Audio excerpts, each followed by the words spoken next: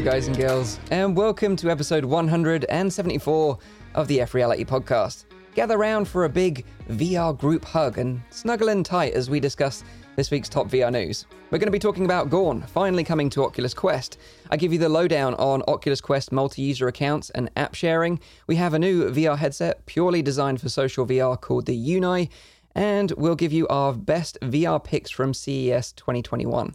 To round up the show, Zimmer's got some new releases for you to look forward to next week. But for now, let me introduce you to the team and find out what's been their highlight of the week this week. Also, let us know what you played in the chat so we can read out some of your highlights too. First up, they say in space, no one can hear you scream. I've heard this guy scream in space more times than I can count. It's VR Screamer, Zimtok 5. How you doing, dude? You right? I guess I kind of with the little tweet video this week, I kind of stuck true to my roots with that. I've been watching a lot of horror films lately, so I felt inspired and did a little thing from. You got to see the inside of Zim's closet, which I don't think anyone's ever seen before. So there you go.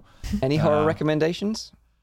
Oh, God. After your last ones with, what was it, Midsummer, and I'm dubious about checking these out, but go on. Yeah, there's one perfect for you influencers out there on Netflix, and I'll reference this later in something I bring up. Spree on Netflix. I would recommend that. Rideshare one. You've seen that one, Mike? Yeah, What'd you think of that? Yeah, I thought it was pretty... I've seen it as well, but is it on Netflix as well? Because it's on Netflix I thought it was for free now, yeah. Yeah, for free. Oh, okay.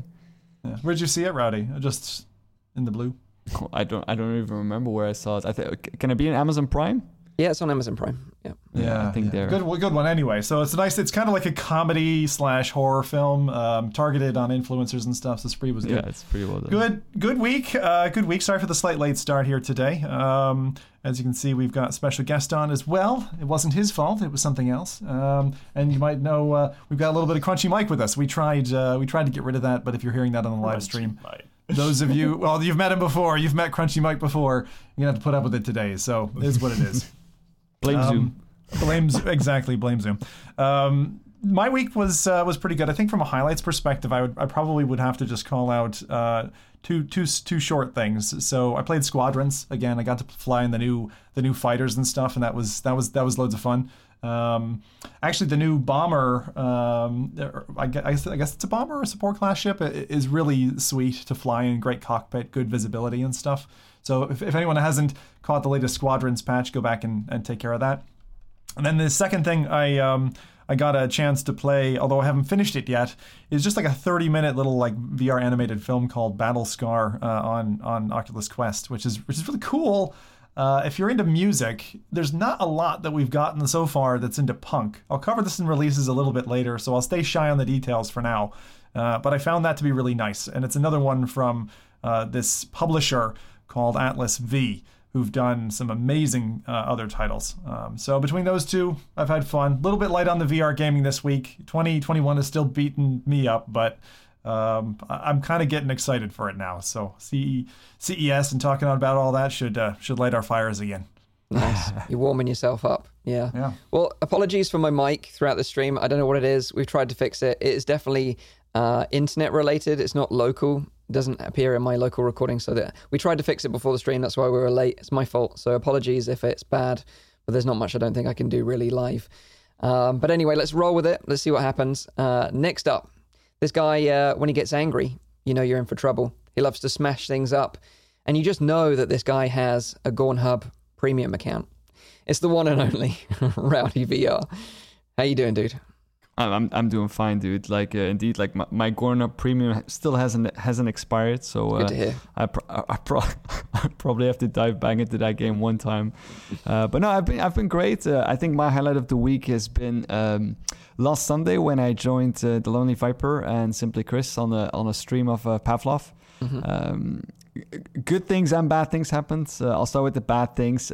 We kept on getting joined in lobbies with people who were, like those team killers, like they keep on like spawning and they're just dropping grenades and like there's a problem with the kick system in Pavlov up until like everyone agrees up to kick something or to kick someone. Before that point, like the person doesn't get removed from it, which is kind of annoying since if you have like 8 or 9 people voting, then sometimes It's like the American person, voting system, isn't it? Yeah. so you still don't get them out, which is really annoying, and the karma system is not really in place there. And I just hope that with future updates they can probably address that. But I got to try the new update very extensively. I don't know how anyone got anything done during World War II driving around in those tanks, because bloody heck, that's hard. It's so hard to be driving them, because you have these levers that steer forward and backwards, and you need to use different kind of movements in order to operate the tank. It took me a while to figure it out. I partly blame Chris for that, because he was shouting in my ear the entire time, "What are you doing, Rowdy? Get your act together!" Yeah. So that was fun. And then the weapons, I think they're just brilliant. That entire World War II vibe is works really, really well. I still like the game a lot. I know that the Lonely Viper's not the biggest fan of Pavlov, but I do like it. It's a more of a, I would say a more chill kind of shooter game, rather than the really tactical things that we have with Onward, and to a certain extent with Contractors as well. It's just fun. I like that.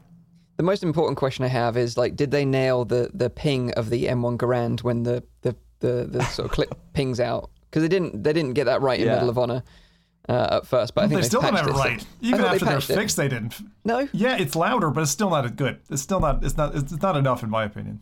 It's not satisfying enough. No. Yeah, it's just not. It's so many games have gotten that right. Battlefield used to have a great ping. Is it actually they got it right, or they got exaggerated so it feels cool? I don't know. I'm not a good connoisseur. I think Mike wants to hear it more, right? Yeah, I want to hear it more. But I know that it was noisy because there was something that they were they were using actually the Germans to know when they were reloading the Americans, because they get a ping, and so okay, now it's time we shoot. I know that was a thing, but so it was a problem. But was that loud, or I don't know? It's quite loud. It's cool if you when watch it's YouTube loud, videos of it, it's pretty loud. So hopefully they got it. They got it in the game right. I think that the sound design in Pavlov is has always been quite well done.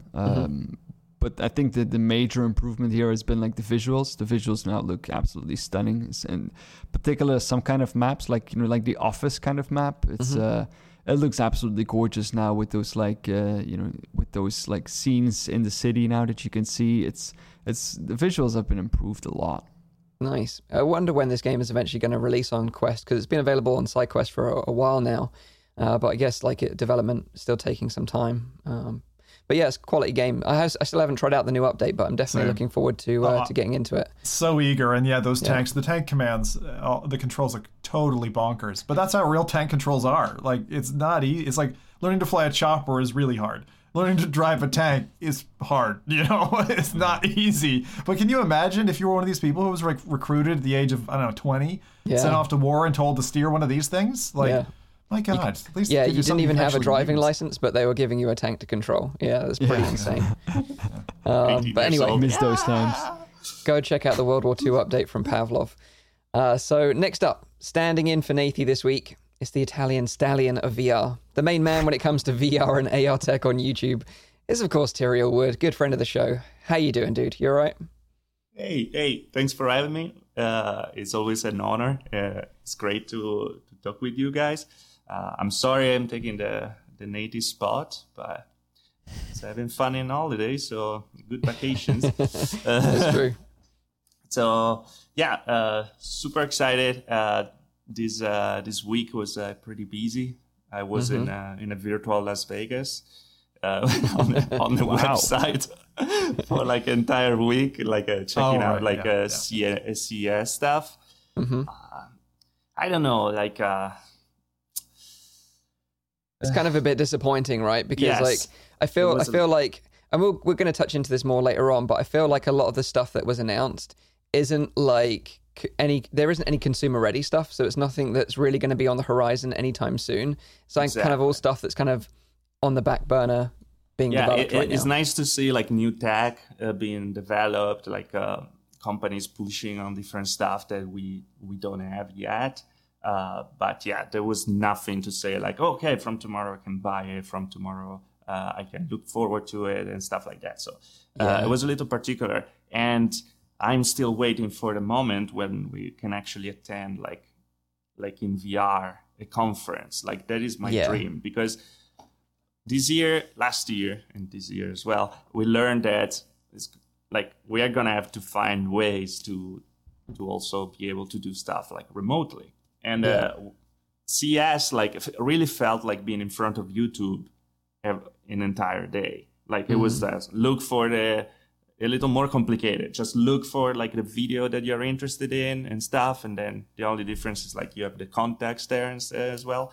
But it will be super cool to actually like walk. With the tech we have right now, it's completely possible. Be able to walk in a virtual environment and having people presenting like the thing. You know, like if you consider VR chat, if you consider Altspace VR, you can even Rec Room. Like you can attend even if you don't have a VR headset. So it would be much more engaging, I think, to have like talk with somebody, be able to meet and then like actually, you know, have a real contact, physical contact, even if it's not physical, with somebody. So I feel like it's always like a kind of missed opportunity lately with this. But let's face it, we are not mainstream yet. So that's probably the problem. But on E3, there was an application that was super cool to attend E3 in a game. There was like actually a shooter. I don't remember who made that. The guys from... did you guys try that application? Because actually Nate told me about it. And so I tried that game. And they recreated entire E3 pavilion. And you could go through the stands and stuff and see all their new games. Oh, it was a Devolver Digital one, wasn't it? I do remember now. I can't remember what it was called. Yes. Yeah, I can't remember exactly what it was, but that was pretty cool. smart. It would be super cool to have something like that in VR, you know? It would be amazing. It's that scale, that like network code limiter that you seem to have. Like they don't do large scale, like hundreds and hundreds of users in a virtual environment right now very well. They can do the 40, 50 instances on a box, you know? No, exactly. On a Blade server, fine. And that's great. But the instancing doesn't capture the same feeling of like a big crowd, like a large music event, a large convention hall. And there's something about that feckin' energy that's just infectious. Like totally. When you feel like the energy, it's like electricity, you know? And it doesn't matter if you don't know the people or whatever, you only end up talking to a couple of them. You still get this vibe, that hum. And then like when there's a big announcement or a big release, it's great. Provided it's not Diablo on mobile or something, then that's terrible. Otherwise, you know, it's like something to really be excited about. You know, it's a real human experience. And they haven't been able to capture that yet, probably. But I have to say, though, I had an epiphany, like when I was at a Microsoft event on Altspace and an HoloLens event. And we were like, instances of like 40 people, each group. But then after the event, they opened like a big room for like people just chill and connect to each other. And then I moved to that room and I saw like people like starting to assemble like in groups like of 6 people, you know. At the end, like that's how it works. Like, oh, what you do, and then you're like 6, 8 people, and that's enough. And like all small group talking with each other, and there was like, wow, this works. Like I actually felt like I was after an event. You know, the event didn't feel like they're right. If like you said, I completely agree. But the after event, when you actually start to connect and talk with people, that was perfection. And that was like, wow, this is like, this can be the future. So, and Altspace looks way better now as well than it did before. But also, I suppose, at least, you know, it saved your wallet a little bit. Going to Las Vegas can be quite pricey, I hear. Going to the old casinos, unless you've got the slot machines up on your desktop at the same time as well for the true CES experience. But yeah, no, it's great to have you on the show, though. Obviously, if you're in the chat and you're missing Nathie, he's away on holiday at the moment. He's just going somewhere local with his brother to enjoy a bit of the countryside. And he's going to be away this week and next week, but he'll be back after that if you miss him. So that is what's going on with Nathie. Let's see what the chat have been up to. Have they been up to much? Anything that they've been sharing? Let's have a look. Yeah, like the thing that I've been seeing a lot is that people have been playing Doom 3 on Quest. Baroque Dub has been playing Doom 3 on Quest. I saw that Paradise Decay also was playing Doom 3, and he also tried out Battlefront 2 in VR with Vorpax. And he wanted to point out that it's currently also free on the Epic Games Store. So if people haven't picked that one up yet, I'd surely do so, because you could try it out with Vorpax if you really want to do it in VR. Then we have Pete Shirey. He played Brass Tactics, Sword of Gura, and a Flat Gaming he played as well. He played some Yakuza Like a Dragon. I saw Wata Yuke. He played Squadrons together with Zim. Nice. And the other Sunday Squad Boys. That was another one. Dash Warhammer and Medal of Honor was Dave the Psycho. I saw people also playing Lambda 1. Yeah. And wow. One person was asking, is that snow in the background? Yes. Yeah. That is indeed a lot of snow. It's dropping here. But yeah, I mean, a lot of people have been playing a lot of different kinds of things, but I think the things that really got pointed out was that, Doom 3, like we talked about last time, is something that people have been enjoying this past week. Definitely. I still haven't tried that yet either. I've had a pretty busy week. I've been playing around with a Shadow PC. I've kind of hinted at this on the show before, where I've talked about, being able to remotely play PC VR content on your Quest 2 or Quest from a cloud PC. And in my case, it was a cloud PC in a data center in Paris, which is like 300 miles from me, where I live near London. And it worked pretty well. Obviously, the one big concern I had was latency, but I was actually quite surprised that I got it down to like between sort of 50 and 90 milliseconds playing remotely on that PC, which was totally playable. But I think what I'll do is I'll talk more about that on an episode in the future, where I can give it a bit more time and sort of talk about how I got that set up and stuff. But other than that, I also tried Battlescar, which Zim mentioned. And I also tried Baba Yaga, which both of them are kind of like short, immersive VR stories. So if you like that kind of thing, definitely go and check those two out. They both launched on Quest this week. I particularly enjoyed Baba Yaga only because it kind of was more interactive. You had some elements where you can actually interact with the story, so you feel more a part of it. And also it had multiple endings as well, so it kind of encouraged you to play through it, the ending a couple of times, which they do in a smart way. And also, I didn't realize this, but they actually have voice acting from Kate Winslet, Jennifer Hudson, and Daisy Ridley, which is pretty incredible, really. So yeah, it's great to see that immersive VR storytelling is getting better and better, and they're really starting to leverage what VR has to offer to make these experiences really, really nice. So if you like immersive storytelling, definitely go and check those two out. Yeah, I think it's one of those things that VR does really well. And for people who are like standard odd gamers coming into VR, I feel like this is the part of like indie, like Tribeca Film Festival films, and you finally get a taste of that. So I think your standard gamer's first reaction will probably be like, isn't that pricey to spend 5, 10, 15 pounds for a relatively short experience? But if you're looking for short and sweet and quite like artsy craftsy, those things can be really neat. And while maybe not being so replayable, you'd probably watch them a couple of times, you'd be done. If you have family to share with, especially with a portable device like a Quest, easy to pass it around, Yeah. But I think that stuff is great. It really is for the artist, or like for the art connoisseur. And I mean that for people who like film or comic books or whatever else, because VR really does some special stuff with that. Yeah, and if you're looking for another excellent one, Wolves in the Walls is one of my favorites. So definitely go check that out.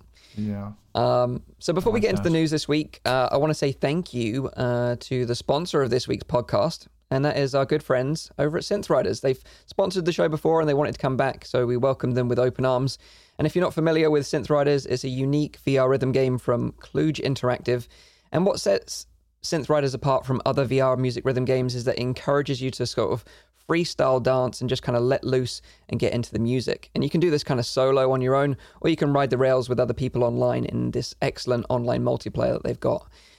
They've just released their new Essentials Pack 2 music pack, and that features 3 free tracks and 5 paid tracks, which include 2 tracks from Muse, which are The Dark Side and Algorithm. And I tried these out this morning, and Algorithm, they've done a fantastic job with that. It's like a completely unique environment that kind of evolves as you go through it. It's a really cool experience, so if you enjoy Synth Riders, I'd highly recommend Algorithm, which is part of the Synth Riders Essential Pack 2. And if you want to check out Synth Riders, it's available now on Steam, Oculus Rift, and Quest, and links are in the description down below. So there you go. Thank you to them, our sponsor. Good. So let's get straight into the news absolutely. then. The first bit of news this week is going to be great if you're looking to blow off a little steam in VR, as Gorn finally has a release date on the Oculus Quest. Now, after teasing a screenshot from the Quest version this week, the developers Free Lives announced the port, which is being handled by 24-Bit Games, will be launching in just a couple of weeks on the 28th of January. If you have no idea what Gorn is, it's basically like a fun gladiator simulator where you take on increasingly challenging waves of combatants in an arena with hilarious kind of physics-based combat. You have like tons of different weapons. You have swords, hammers, Wolverine claws, maces, just to name a few, and you kind of take down your opponents to please the bloodthirsty crowd above the arena. It's a classic VR title. Pretty much everyone's played it who's been into VR for a long time, and probably destroyed something in their house as a result of playing it. So what about you guys? Are you big Gorn fans? Sure. Yeah, I remember playing this game before it even came to Steam, when it came out on itch.io. That's the first time that I played it. Before, it was this like huge hit, and I mean, back then I immediately fell in love with it, especially because we didn't have something like that in VR yet, where you had, you know, this like gladiator style kind of fight with this wacky, but kind of still like, you know, feel good physics. You know, it feels like you're actually hitting something, and you need to put some power behind that, which I think the developer did really well. And then, you know, it just went from there, like that simple concept. It just took it to the next level by adding these like weird kind of weapons and even weirder physics. And you know, the game is great. I think it's a fantastic kind of game, and I definitely destroyed quite a few things playing it. I know my light fixture, that one got destroyed. I think I destroyed as well. Well, I mean, a controller probably as well. When I hit a wall, I have a few dents from it in the wall as well. So. Gorn's bloody dangerous. Gorn should come with a hazard warning. I mean, definitely. If there's a single title that's done, I think, more damage. They do. If you look at their Twitter feed, I believe they keep like a count of like how many TVs that they've already destroyed. Absolutely, and it's like a graveyard. It's like a freaking graveyard. I have a very unfortunate staircase in my room, because there's a staircase under my office, and so it's just this kind of weird wooden step, and I full force punched like straight down into that. I literally thought my fist was broken for about 3 months. Never got it x-rayed. Maybe it was broken. I don't know. But like, this game is absolutely dangerous. I mean, even if you're careful in your environment, be careful with Gorn. This is what my Twitter warning was about. Gorn is going to destroy something in your place. And if you give it to a new player and they're like, oh, it's my first time in VR and I don't know what I'm doing, they're going to hurt something or somebody or themselves. So just be mindful. I mean, Gorn is loads of fun. I like the fact that they redeveloped it and redesigned it, and they got a whole kind of tiered system, bunch of different game modes. But I don't know. If you're up for like proper over the top gladiator action, then I think you can't do better than this. I mean, even just checking in that trailer, I didn't know that you could stab someone in the heart and pull their heart out. Like there's other stuff that you do, which is just evil. And the fact that you're being goaded on by these robed gentlemen, you know, looking at you, looking down upon you as you're a gladiator, it's mad. And then they've got that. It's not even like Boneworks, I would say, is janky physics.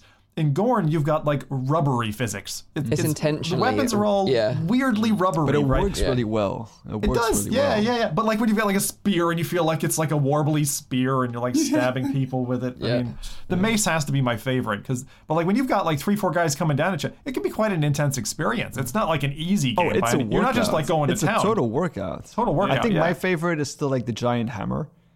Like you have like a giant, massive hammer. Like I love that one. And I think the other thing is, because it's like room scale, I think that's the problem. People just get lost in their room. And then because, like you say, the combat is so intense, next thing you know, they're just smashing their like room to pieces. And that's exactly what they show in this original trailer. And I'd love them to remake that trailer on the Quest, but I don't think Oculus would allow it. Because it kind of just does promote exactly what's going to happen. I know that the first time my dad played it, and he was like, you know, trying stuff out, but didn't know he was already in the game. I thought he just put the headset on. He just flat out punched me in the face. Maybe he did it on purpose. Yeah, maybe. It is a great excuse if you want to hit a loved one. You just put Gorn on and be like, oh, I didn't see you there. I did not say that. I did not say that. Dave, go on. Sorry.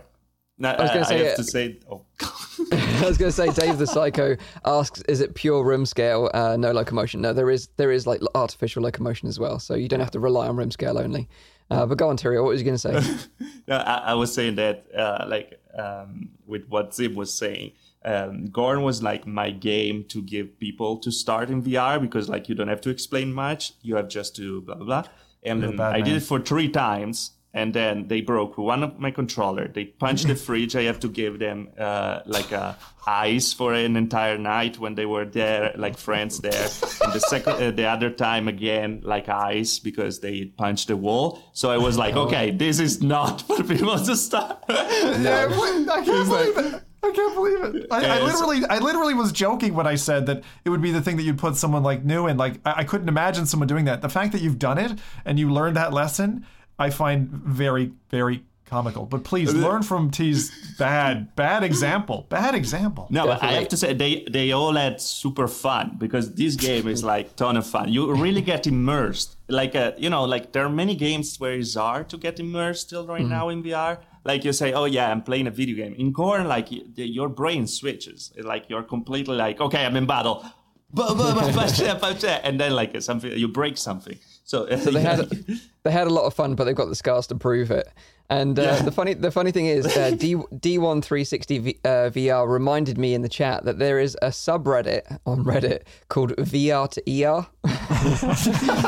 That's amazing. And he's right. This is going to spike with all these people playing Gorn. So all I'd say is, Gorn is coming to the Quest on the 28th of January. We'll remind you again in releases the week prior before it drops.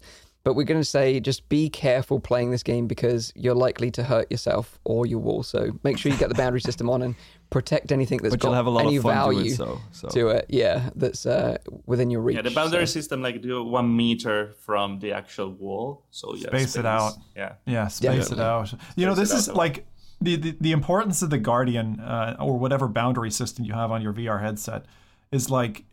You don't realize how well designed it is until you use an app that doesn't do a good job of it.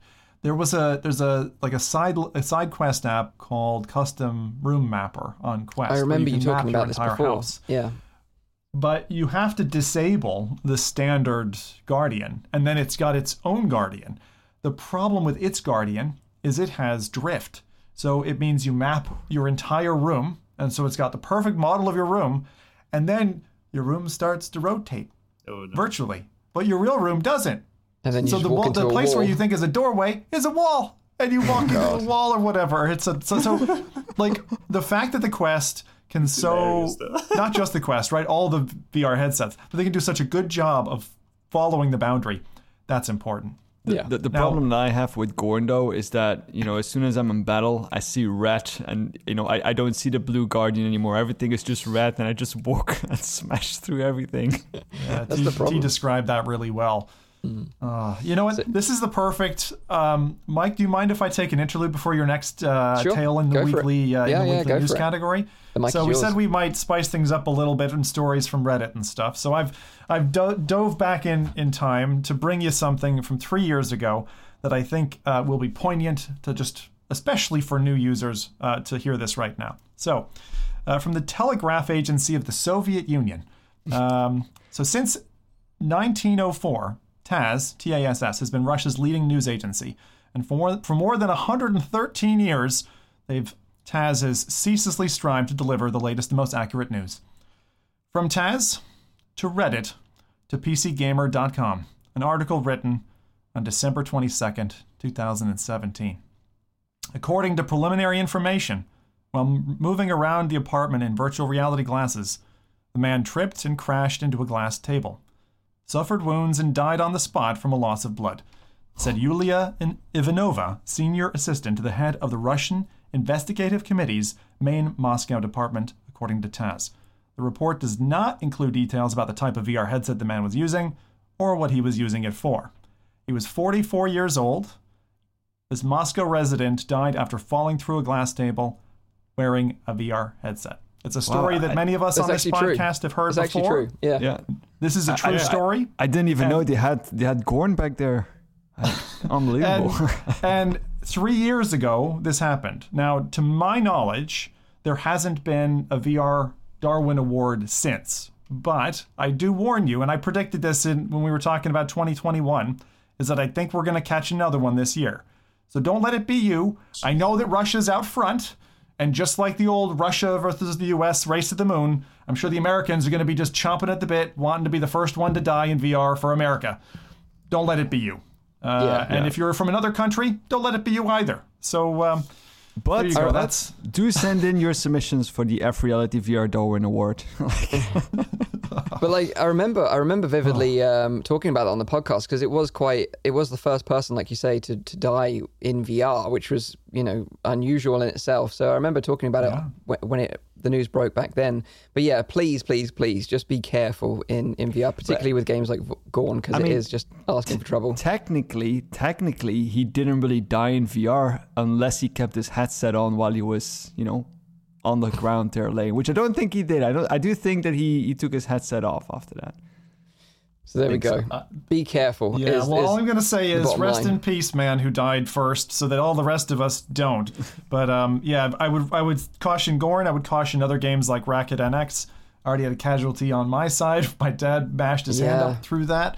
So just be careful. Sporty games or combat games are some of the worst, because like what Rowdy said and T just before him, you get into that frenzy of like, oh, I'm in a different world and I'm totally safe. You're totally not. Look after yourself. That's it. That was the spot. Next bit of news then. Let's get into this. This is Oculus Quest multi-user accounts and app sharing. Now, this has been announced a while ago. It was when Oculus first kind of introduced the Facebook accounts requirement. And they said this was coming, and this was kind of like a sweetener to that kind of like bitter pill that, this was going to enable easier sharing of the headset. So this week in a developer post, Oculus stated that these features will be rolling out next month, and kind of explained in a bit more detail how they're going to work. So it can be a bit complicated, so you kind of pin your ears back a little bit. So firstly, multi-user accounts will allow the ability of multiple Facebook accounts to log into a single headset, which makes sense. And then on top of that, you have app sharing, which will allow the primary user of that headset to share apps with others on that shared device. So how this will work is that the primary account holder will be able to add up to 3 secondary Facebook accounts to their device to share apps that they've purchased. Game progress and achievements will be saved separately for each account, which is pretty awesome. So no one's going to mess up your game save, which is great. So just to kind of like lay it down, for example, if Tyrael, Zim, and Rowdy lived with me, God forbid, they could log into my Quest with their own Facebook accounts, and I could share my game library with them, and they would all have their own game saves, which is pretty sweet. Now, this is where things get a little bit more complicated. So secondary users, if you've logged into a primary user's account, will be able to purchase their own apps and games on the shared headset. However, these won't be available to the primary user, okay? That will just be tied to their own account. App sharing in the future will allow the primary user to share apps with up to 3 other devices, but they will have to be the primary user on each device with secondary accounts added.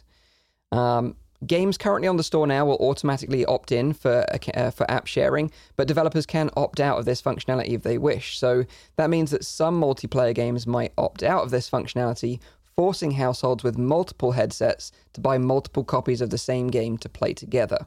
Now, right now, if you have multiple headsets in your house, multiple Quests, you can log into those headsets using a single account and play some games that support like single account multiplayer.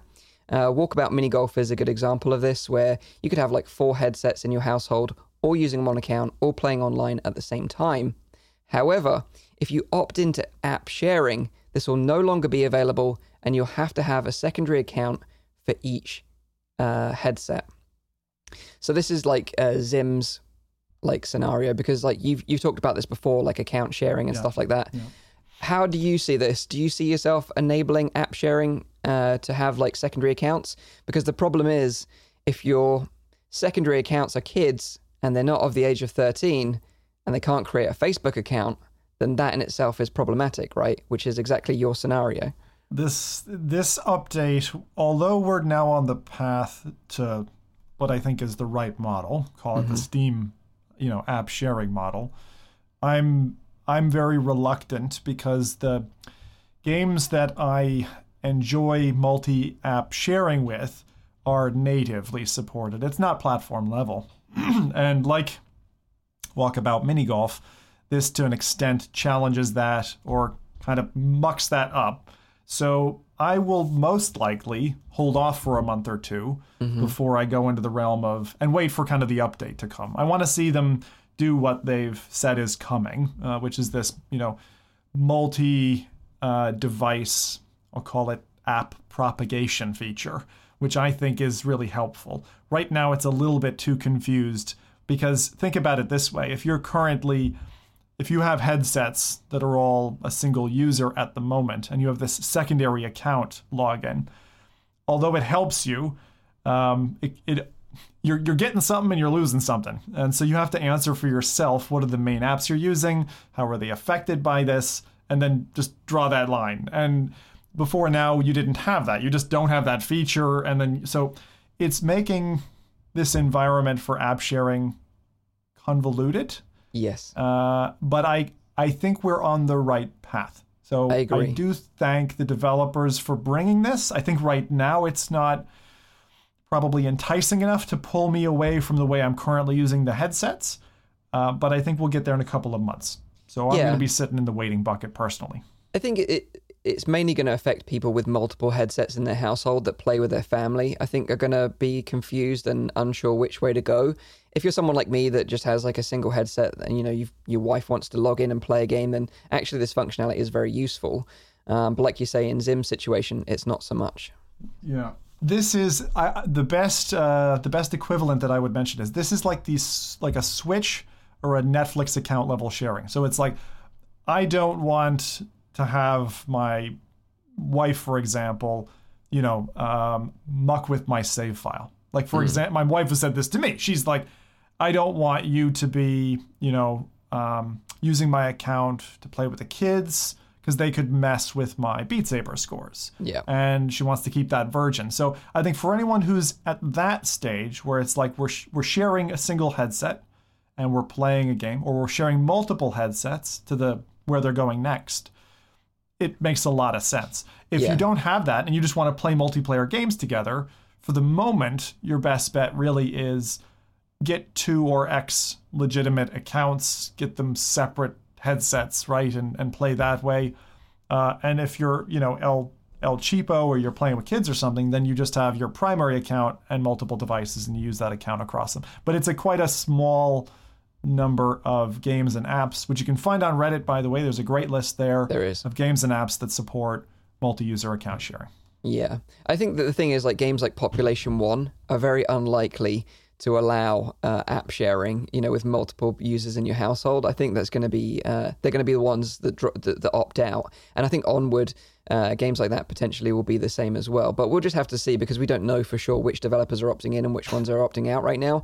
Also, it's worth noting that this is only going to be launched on Oculus Quest Quest 2 to start with, and then it will come to all other Quest owners in the future. Oh. That's an interesting feature. This is funny because we're starting to see, we first started to see devs pushing, obviously, their updates, making use of the new hardware. Now we're seeing Oculus kind of testbed features on Quest 2. I wonder if that's because of the performance headroom needed to... There's probably not much headroom needed on this. I would think I'm not sure save what it locally. I don't think it's related to performance. I don't think it's... So, go on. You can actually... do already kind of a multi-account on the Quest using like the Google settings and stuff. And from my understanding, it works exactly like you described. So you have the primary account that has the account holder, so with all the games and stuff. And then if you log in with another account, you can use the main account games, but the saves will be on your account. That's right. Yeah. Now, so it's pretty much the same. Now, the thing that I would like to see, though, is like a guest account. Why I can't have a guest account, but I have to have another account, like I don't want to use Facebook for like if someone comes over, I don't want to ask them to like to go on Facebook and log in on my Facebook thing and stuff. I want them to like to click like it's on Xbox, like it's on PlayStation and stuff. You click on create guest, so the saves are gonna go on the guest account, and they're not gonna use my saves on my games and stuff. And I think that's gonna happen though.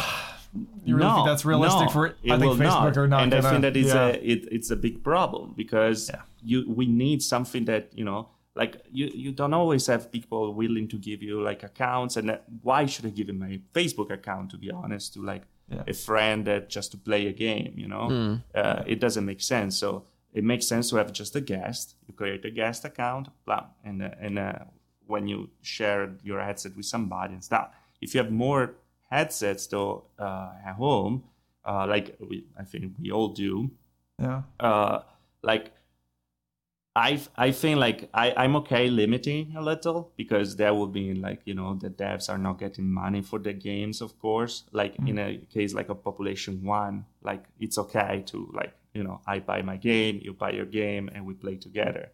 Like instead, Rec Room is free, everyone can play together no matter what. But with Xbox, what happens with Xbox, what happens with PlayStation, that for me is a very good way, is the fact that you can have a primary account on one, and the other, like I am Tyro, okay? Zim is the other person, okay? I put my home console, my home Quest on the Zim Quest, and he puts his account on mine, so we can both use both of the games every time. Like Steam account sharing. That's how it works with Steam. That's how it works with Xbox. That's how it works with PlayStation. The cool thing with PlayStation and Xbox is that you can actually play the same games at the same time. Instead of with Steam, you can't. Yeah, you're neutered. You know what it is? It's the digital equivalent of giving someone a house key. It's like saying, I trust this person. Here's the access to my account. And I think that's kind of fair, because it's almost self-limiting. I would imagine, again, I don't have any numbers or statistics on this, but I would imagine that the span of that spiraling out of control isn't great. It's probably a very, very small problem for the platform owners. The problem here is if they create that guest account, what I would call in technical space like a functional ID, just a ghost, that's not attributed to any individual, no thumbprint on it, they've just created a backdoor to their whole platform, and the whole point where they're tying people down to an account. Because it's like, well, I could just have a primary account with and set up 10 quests that way, and then have 10 real users, or 10 other people using those devices without any tracking, without any kind of traceability. They've limited it, so only 3 devices in the future. They're suggesting. But they also suggested that could widen, that they could go to more devices than 3. Yeah. If so I think it's another one of those things like we all want it, right? The gamers want it because they want the flexibility to do with their device that they purchased and the games that they purchased what they will. I think it's good karma, so to speak, that these companies allow the software licensing part to get that flexibility.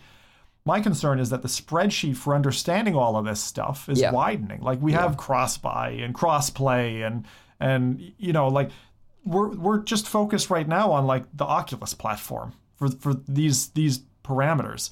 That's just one of multiple platforms. I mean, again, if you're new to the environment, you come in on this is getting even more complicated, which is why I look forward to the day, and that's probably a year from now, that this whole problem has been harmonized, streamlined, and kind of gone away. The only piece of it that I can't see an answer to, through tokenization, through kind of a simple pass of, okay, here's 100% of my Facebook profile and linkage, and even if I was able to, like you're able to grant, on the web, access to a Facebook or a Google or something account, you can just say, okay, they'll see my email address and they'll see, small bits and pieces like a handshake. If you could do that on the device, is that an answer? Again, not really, because the traceability factor is going to be there. They're going to be able to tell, for example, it's you. And someone might not feel like, if they're just, over your house for a moment, that they're going to want to log into your device, like you said. So I don't see an answer to that problem, and I suspect that we won't. I think for me, like we have the biggest answer already with every gaming company. Well, like just a guest there's account. There's already answer. Like they work.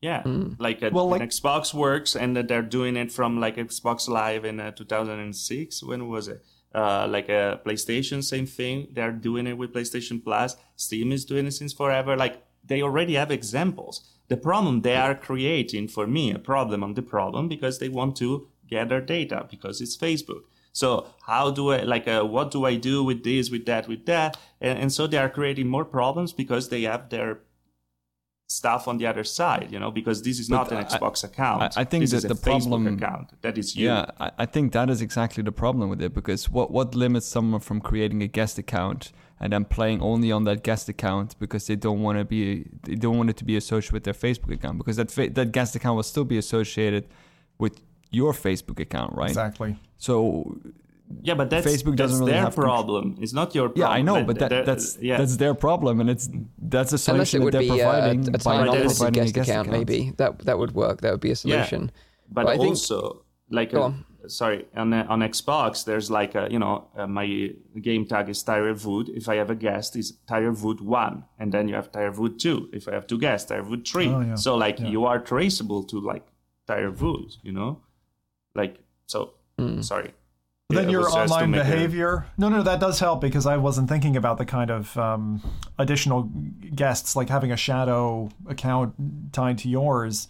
But it doesn't. If you think about the kind of nexus of data that they're capturing on you, even if you only give them, even if you were only to link them back to your Facebook account for that handshake to say, okay, now I can use Tyriel's headset, they're still going to be able to tell it's Zim. Because they're going to know my height, they're going to know how I behave, and within, I think it was 20 seconds, the Facebook Reality Labs, I think were saying, they can define you as a person, as on that fingerprint, and that traceability is something that I think will make some people nervous. And I wouldn't necessarily want to leave that lingering on your device, Tyriel, so it'll prevent me from wanting to use it. Interesting. It's a really interesting problem, because if you look at it from like a Facebook perspective, you understand, and most of us don't want that, but they want this traceability. We probably don't. We're just like, just let me play with the thing. What's the answer going to be? I can't think of a logical solution to this problem. So I think the biggest issue in the chat, what if it's your sorry. Go ahead. I was going to say, for me, the biggest issue for me is just family members that have got children that are under the age of 13 that can't create a Facebook account. I think that's the biggest problem that poses for family members that want to use a system like this, because obviously you have to be 13. But that's the rules right now. Obviously it could change in the future. It could mold. What is the minimum age user feedback for a VR headset? The minimum age for the VR headset now? 13 still, I think. Yeah, 13.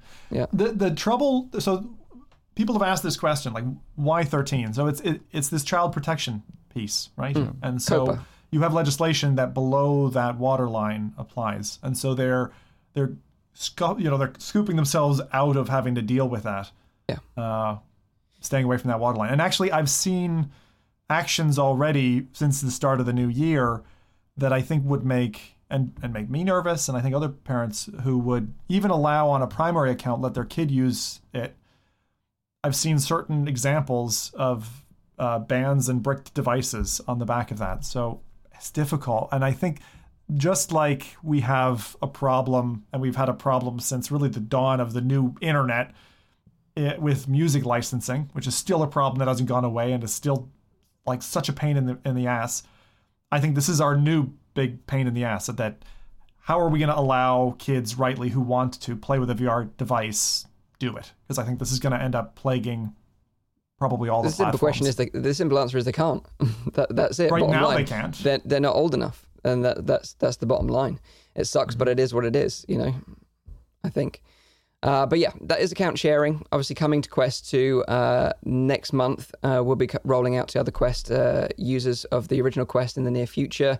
And like I said, this is going to be probably flexible and will likely change a few times in the future. So we'll monitor it and keep you updated from there. So that is multi-users and app sharing.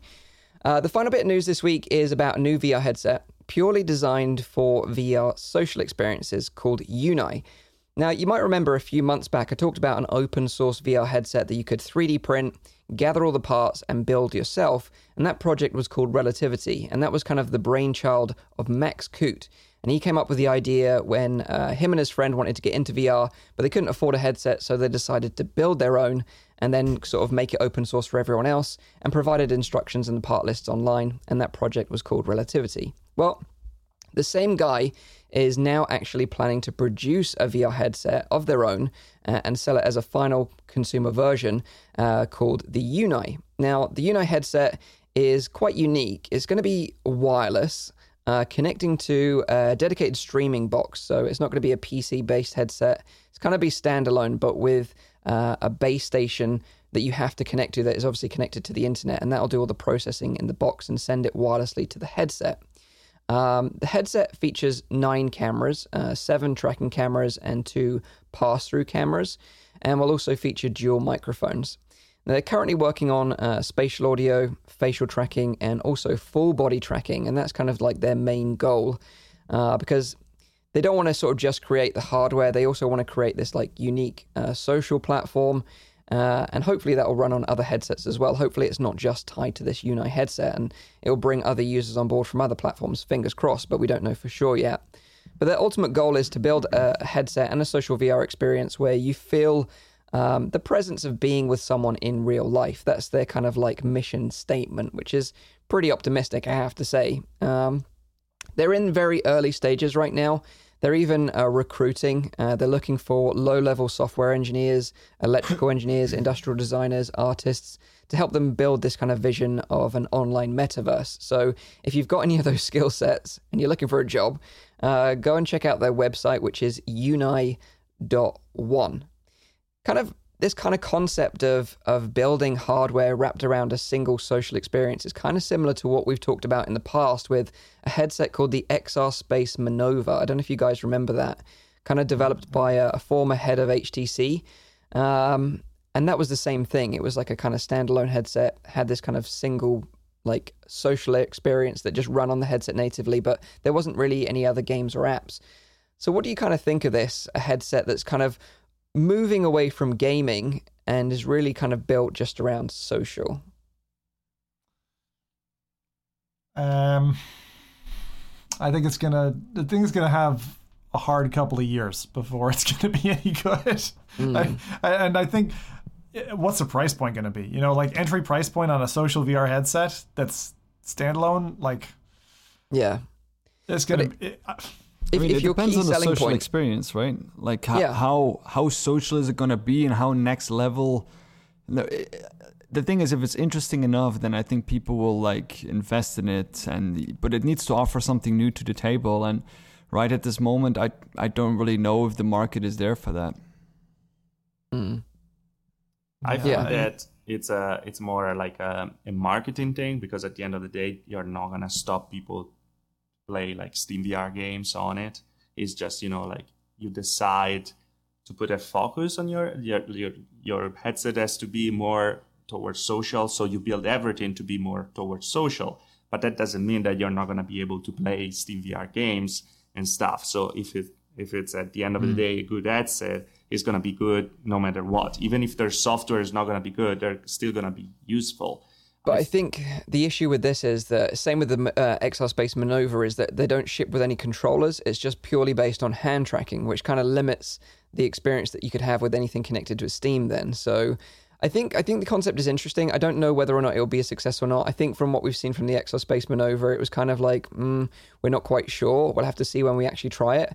But I think it's an easier sell to the general public, maybe wider out there, that this just allows you to remotely connect with your friends and family in a virtual space. And it's kind of like an easier thing to explain maybe than this is like a gaming headset. You have to install like VR chat, you have to set up accounts, blah, blah, blah, blah, blah.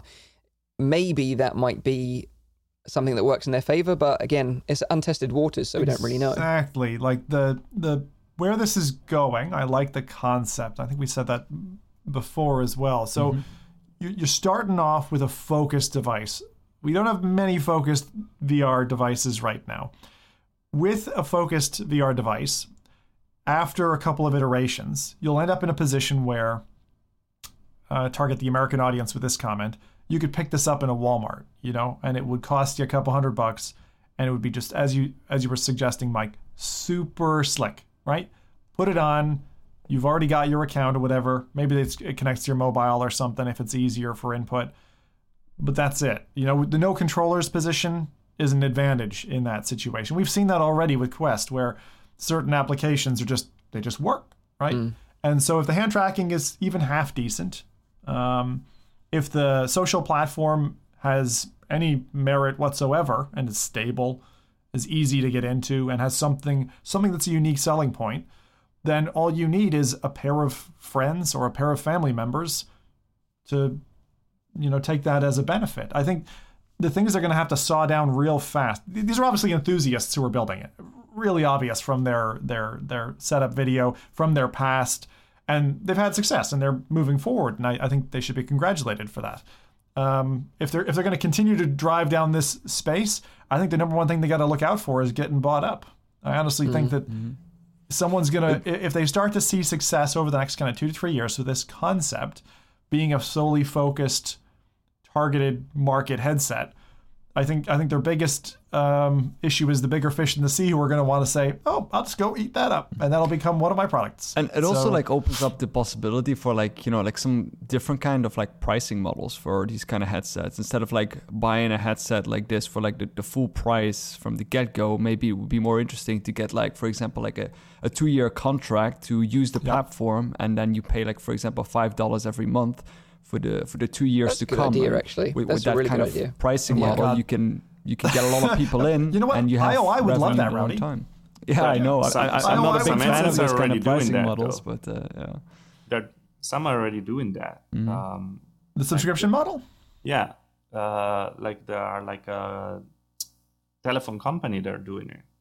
Oh, they're selling headsets bundled with smartphones. Right. Yes. That's a bit different. I think that what Rowdy's saying is bundling the social experience and the headset together and selling it as a monthly subscription. I think it's a smart business model, actually. Yeah. Maybe it's something they'll consider, but it's still very early days for them, of course. But they must have got funding because obviously they're recruiting quite heavily. So they've got investment, which is good to see. But yeah, it'll just be interesting to see how this plays out. Again, very early days. This is probably the only time I will say this about a subscription model. But if I was them, I would come out the gates with no full pay the full price for the headset. I would launch only subscription pricing on that headset. Probably 2 or 3 bands of that, but that's it. Maybe even just a single unified band. Here's your price, $10 a month. You get your gear. If you want out of it, then you end up having to pay the rest of it off. Yeah, just like you would on a mobile contract. Right? But if you don't pay, you can't use it anymore. Yeah, they just shut you off. Own it? Yeah, they just shut you off or something. Because the thing is, if they've got investor money that they're running off anyway, they could probably foot the bill for the hardware up front, get it to users, get the platform active and working. Would definitely be an interesting business model for sure. Something we've not seen really before. Yeah, I think it would work. I think it's much smaller than that though. Right now, the project. Right. This project is smaller. Yeah, of course. Yeah, they're just starting out. D1 360 VR says he sort of compares it to Deca Gear VR. Obviously, we've talked about Deca Gear in the past, which is also kind of like a social-focused headset, but it does look like that headset will have more versatility, like it's aimed to be connected to Steam VR and integrate with VR chat with the face tracking features and stuff like that. This is kind of a bit different, like the Exospace Manova, like I mentioned. But again, an interesting concept, and I'm glad that people are trying something a bit different, unique. So it'll just be interesting to see how it plays out, and we'll obviously keep you updated on this one in the future. So that is the Unai social VR headset from MaxQ and the team over there who did the Relativity project. So now let's talk about CES, because obviously that was the big thing going on. That's what had Tyrael glued to his PC over the last couple of weeks. It's obviously been a very different CES, like we explained at the beginning, because it's completely online. But despite that, there was a lot of interesting VR tech announced at the show by various companies, although, like we said in the beginning, a lot of it wasn't really ready for release. So we didn't see any hardware release announcements. It was just kind of concepts or stuff that companies are working on right now. But it is still great to see that so many companies are investing in both VR and AR and creating interesting and new products. So what we decided to do is, because there's so many products that were kind of released or announced at CES, we've decided to kind of like pick one each that we thought was kind of interesting and stood out from the show. And like I said, Tyrael has kind of been tracking CES in detail. He produced 2 excellent YouTube videos going into like super detail on a lot of the tech that was announced. So definitely go and check out those videos if you want to learn more. And we've added a link to his channel in the description down below. And also, obviously, feel free to share your picks from the show in the comments as well, and we can read some of those out. But maybe we should start with Tyrael, being the man of CES. What was kind of like your overall pick, something that kind of really stood out from you from CES this year? Well, there were many, but many stuff, like the Panasonic goggles were very interesting. It's something that they were like very small VR goggles. But I said that I was going to talk about something else. So what really interested me of this CES was cereal. There's no cereal. You don't need breakfast that. Cereal. And yes, love breakfast cereal. That stuff's great. It's very interesting company. Is working on new headsets, AR and VR headsets. They come out with these two starting project that are actually headsets that you can already use, but we weren't able to try them because virtual CES. But the interesting thing here is they're using a light field technology. That is something that we heard many times, but we never actually had something tangible to use it. AR and VR are working a lot on light field technology. And what's the particular thing of light field technology is that you're not seeing a screen through just lenses like we do right now, where you have just a plain focus part, but you're going to see the light exactly like you will see the light in reality. So you will see the different part of focus and infinite planes of focus. And like in the camera, let me see if I can show it. Now I'm going to mess up everything I know. But if I change the ring of the focus, as you can see, I can decide where to focus my camera on. You can see the background, or you can go to my face like that. Mm-hmm. If you are listening to the podcast, you're not seeing it, but I'm changing the focus of my camera. So, so that is the thing. Right now with VR, you can't do it. Everything is on focus all the time. That creates eye strain.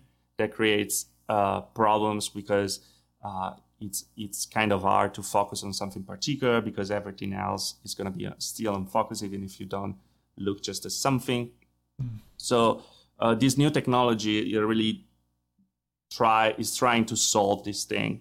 And it's awesome because if you want a more realistic way to get in VR, a new realistic way to look at your virtual environment and things, that's the solution. Now, the limit of it is the FOV. Right now, we have just 60 degrees of FOV, so it's very limited. And so they have their AR headset that has just 60 degrees of FOV. That we saw worst. The first HoloLens was 40 degrees, so it was really to look through like a postcard. Like a window, yeah. But so does both the HoloLens and Magic Leap currently use light field technology right now? No, they don't. Magic Leap has just two sides, two planes of focus. So you have the close focus and farther focus. So there's nothing in between. Or you focus on something very close to your eyes, or you can focus on something further away. HoloLens instead uses different technology that is waveguides. That is kind of similar, but it uses it's not really a prism, but it kind of a same thing to actually divide the light and then readjust it in front of you. So you have a very similar result. But this one is it interacts in different way for the light.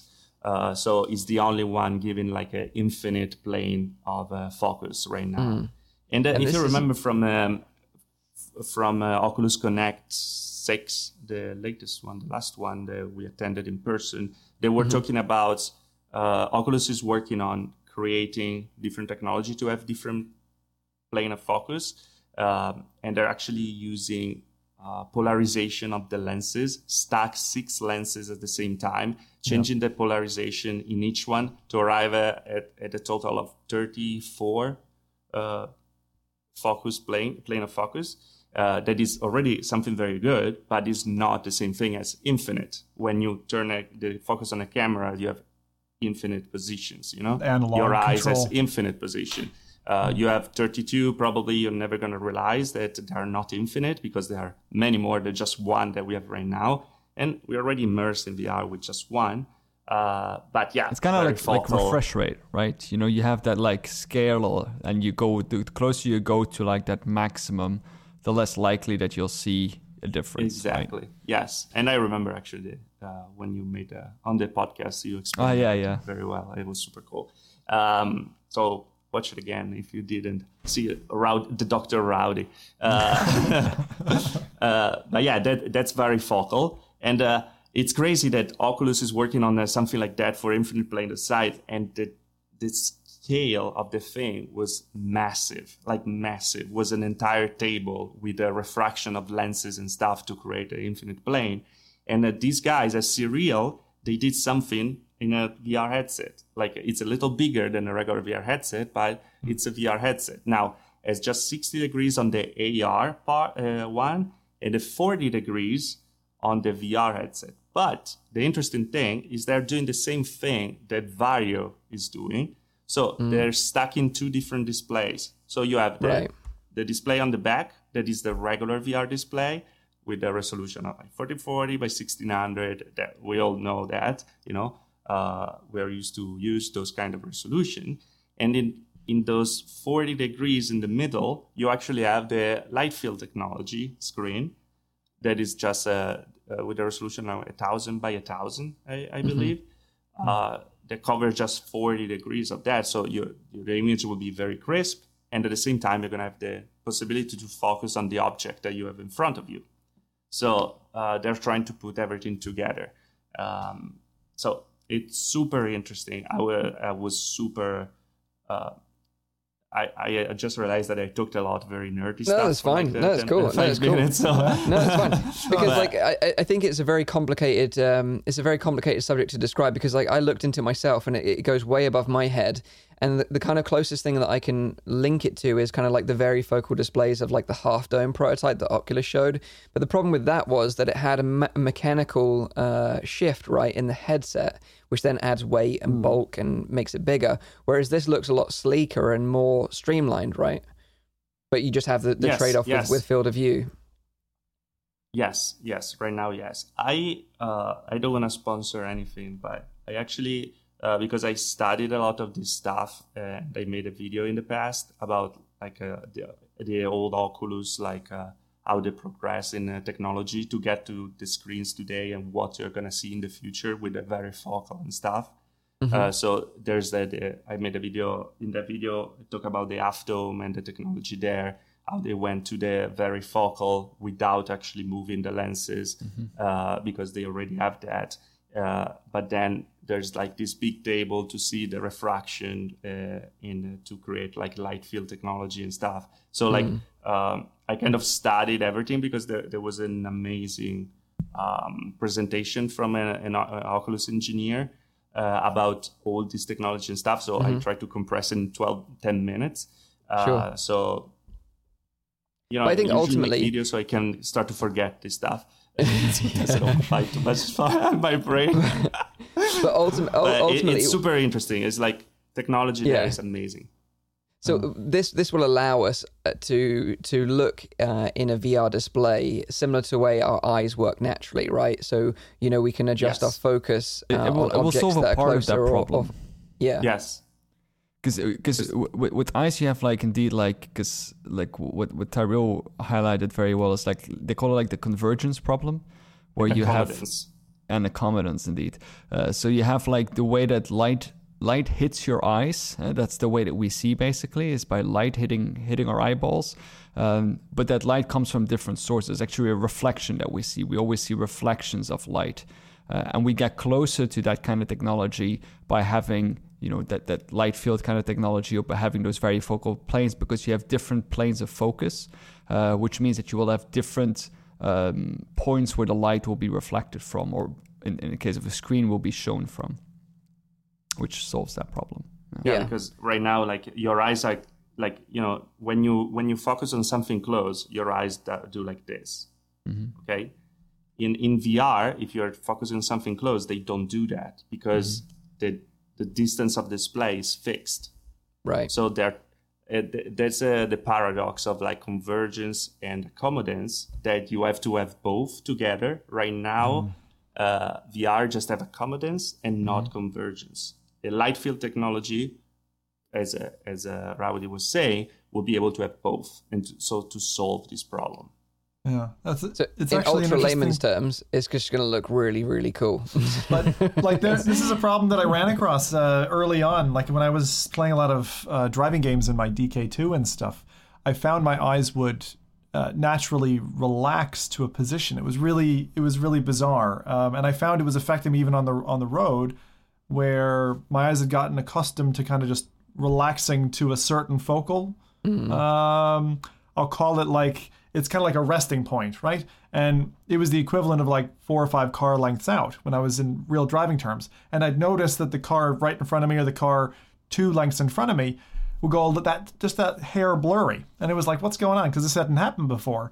And it was because I was doing hundreds of hours in Euro Truck Simulator and Assetto and things like that. And it was just my eyes were getting accustomed to that. But this will be the first time after 6-7 years when they make a change. What that is likely is probably a weakening of the muscles that pull on the lenses in order to get that new focus. Is that because it's not shifting focus enough? Yeah. So but that's also why a lot of people start wearing glasses, because they're always looking at a computer screen, because those eyes, basically, they don't get tired, they just get lazy, because those muscles that you do in order to focus at different points of view, they're not constantly pulling, and they get lazy. So the other question I have for Tyrael then is that, does this rely on eye tracking technology, or is this just... No. It's just magic. Yeah. Okay. That's engineers of the world. That's fine.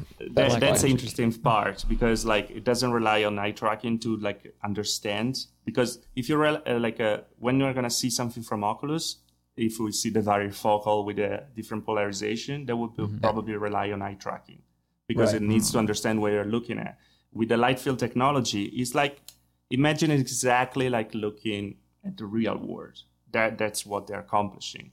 So like, you're not gonna need it. And the thing that is hard to transmit, why is so important, because you say like, oh, but I already have a good experience with my Quest 2 right now, right? Like, nobody complains and stuff, because it's not really, as Rowdy was saying, it's not really about like just seeing for like an hour or 2 hours, you're completely fine.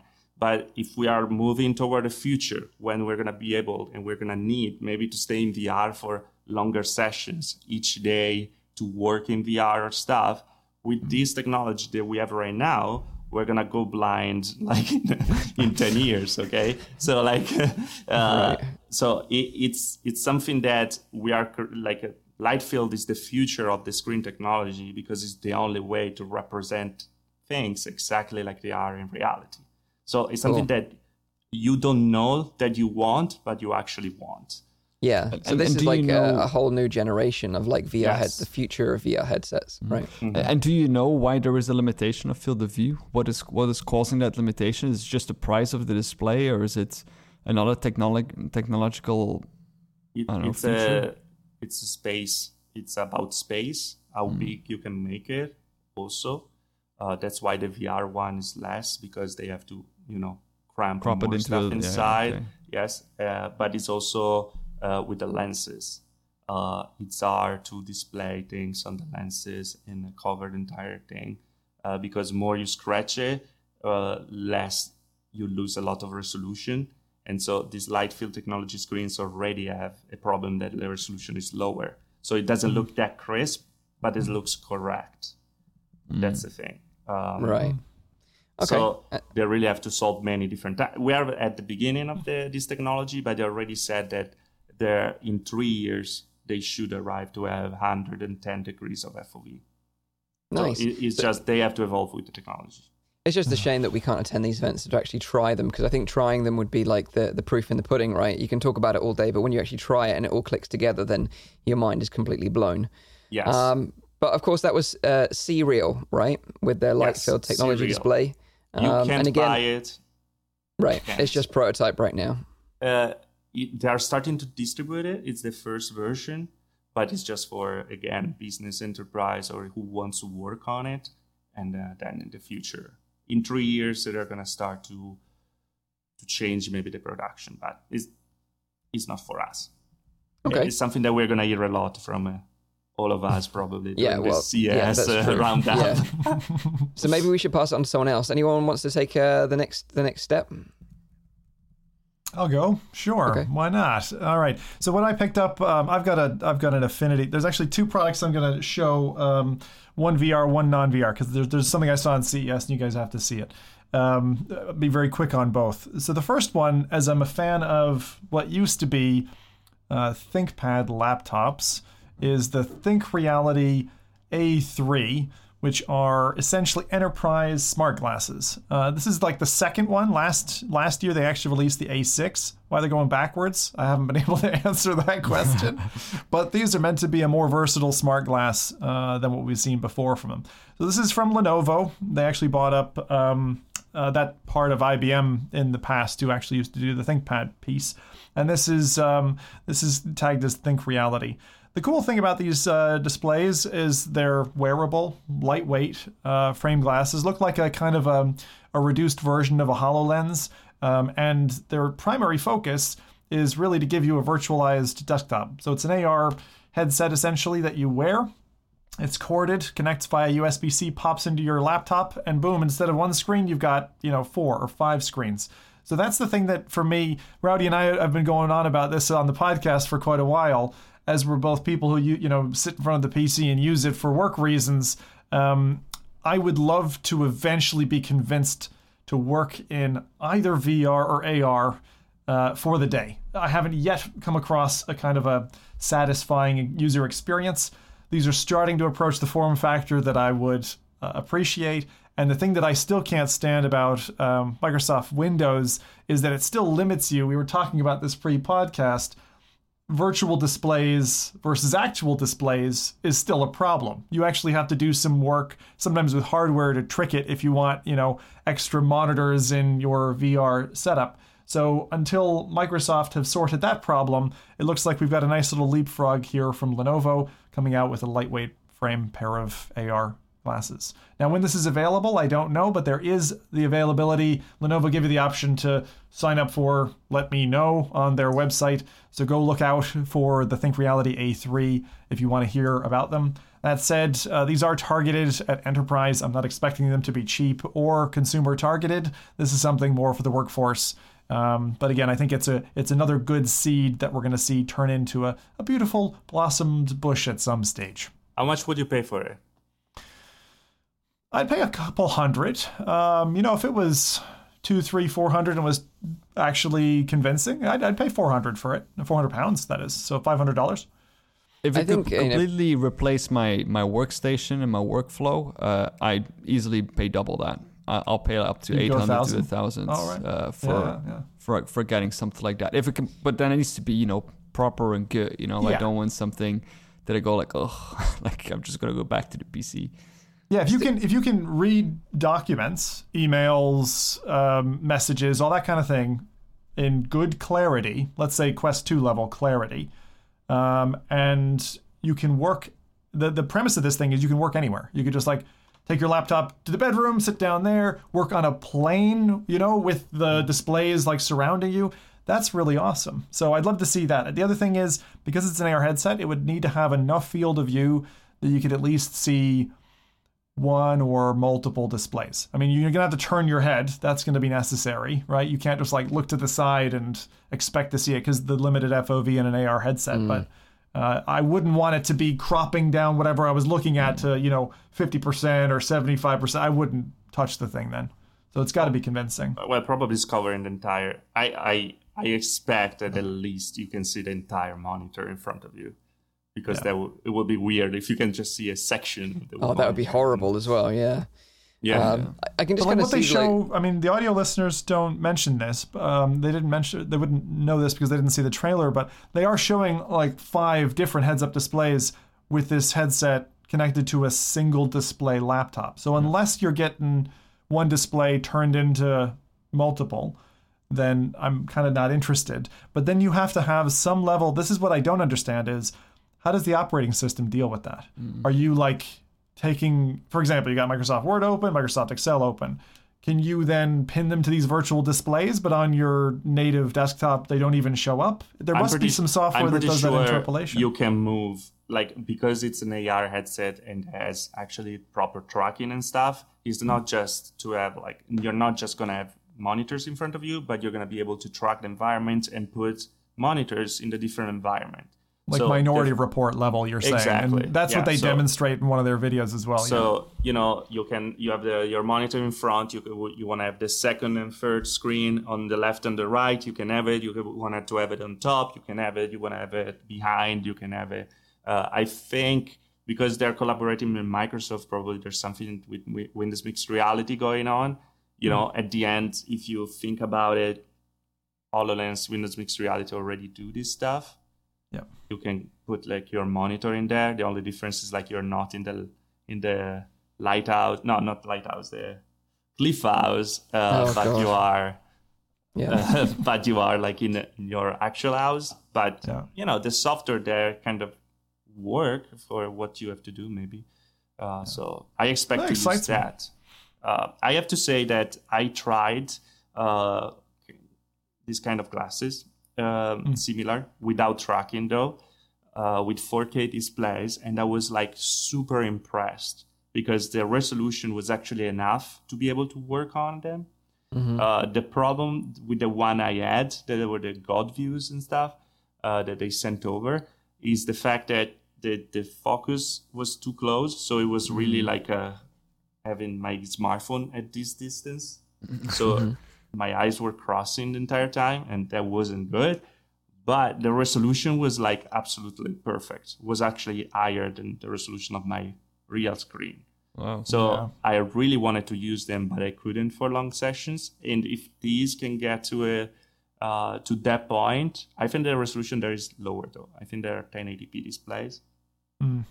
But if it works, I'm willing to pay, $700-800, because if you consider it, like instead of buying 4 monitors that will cost that amount of money, you buy one thing and it's even portable. Well, we know that Apple are going to launch their own, right? And it's going to be double that, And I think that's when AR will be revolutionized, when they can condense it into like a product that people are actually going to feel is a fashionable item to wear as well as being a functional tool. I think that's the key. Me and Rowdy, we disagree. Yeah. When that will happen, first, I don't know. Then believe.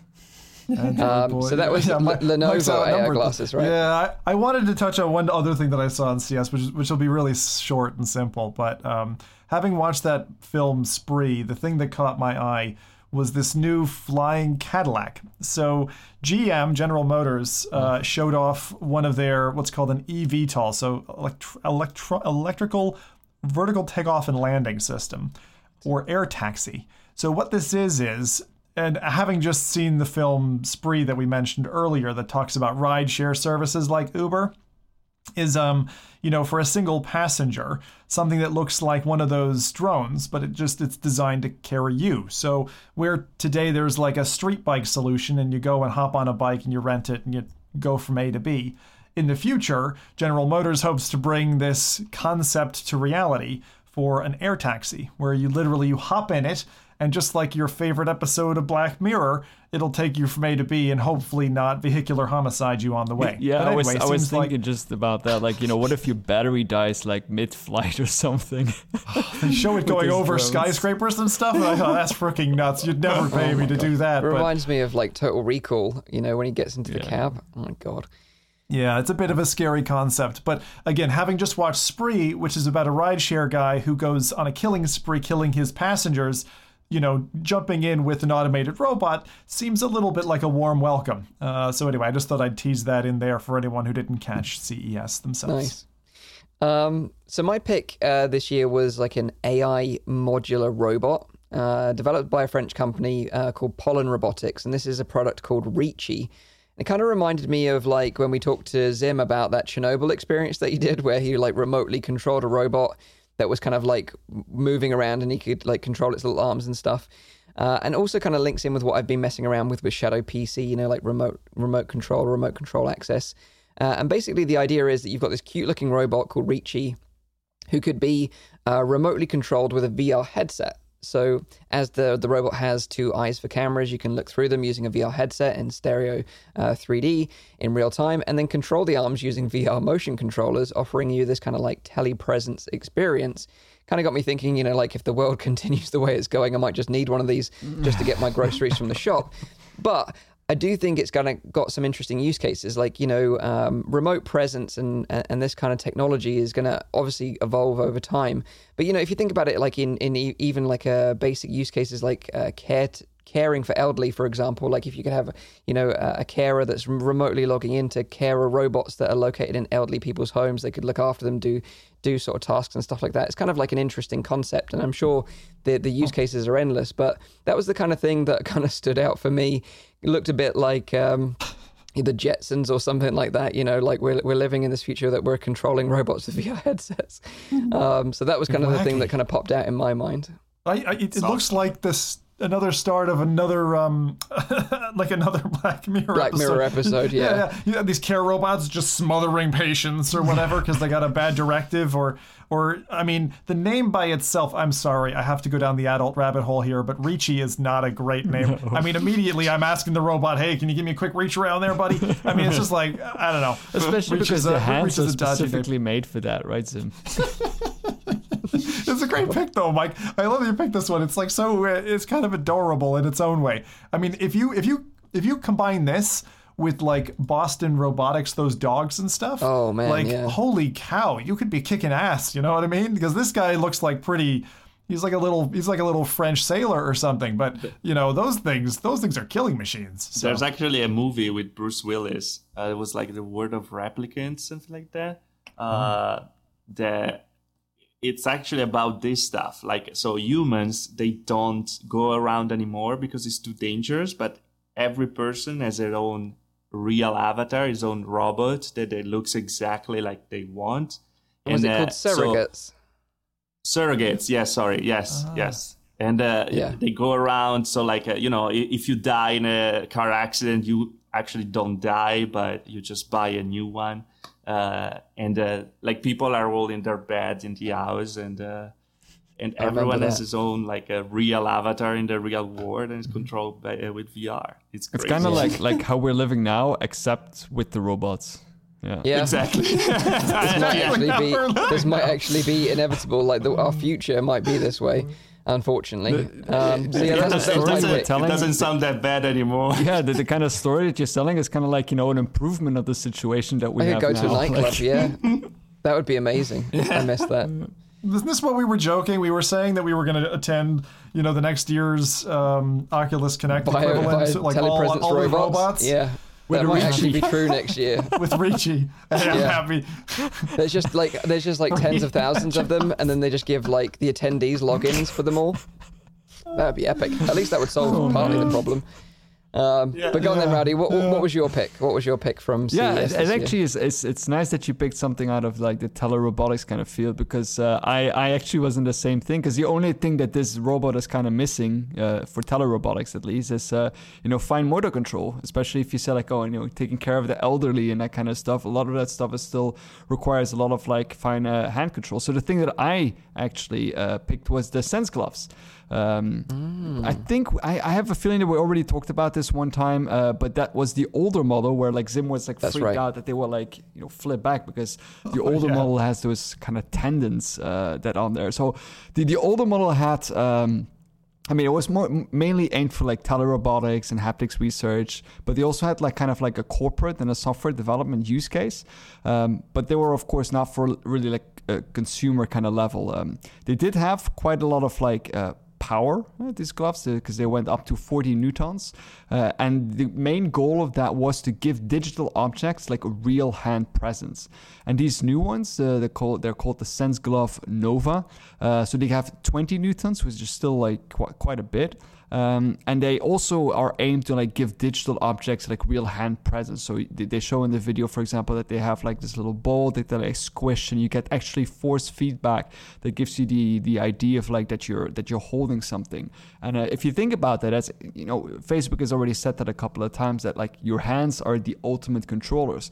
Like ultimately, what we want to go to is get rid of these kind of controllers and actually use like virtual controls. If you pick up a sword, that it feels in your hand like you're holding a sword, or if you pick up a gun, that it feels like you're holding a gun, or if you reach for a door, or like whatever. Now, I don't think these gloves are there yet, because I think the original model, because they really had like, you know, I think they had 6 different vibration actuators would let you experience like collisions and button clicks and different kind of textures even. And they would also be that on the correct locations in your hand. So whether it be in your fingertips or in the palm of your hand. So they had that, you know, that really like a lot of degrees of freedom as well for the motion tracking.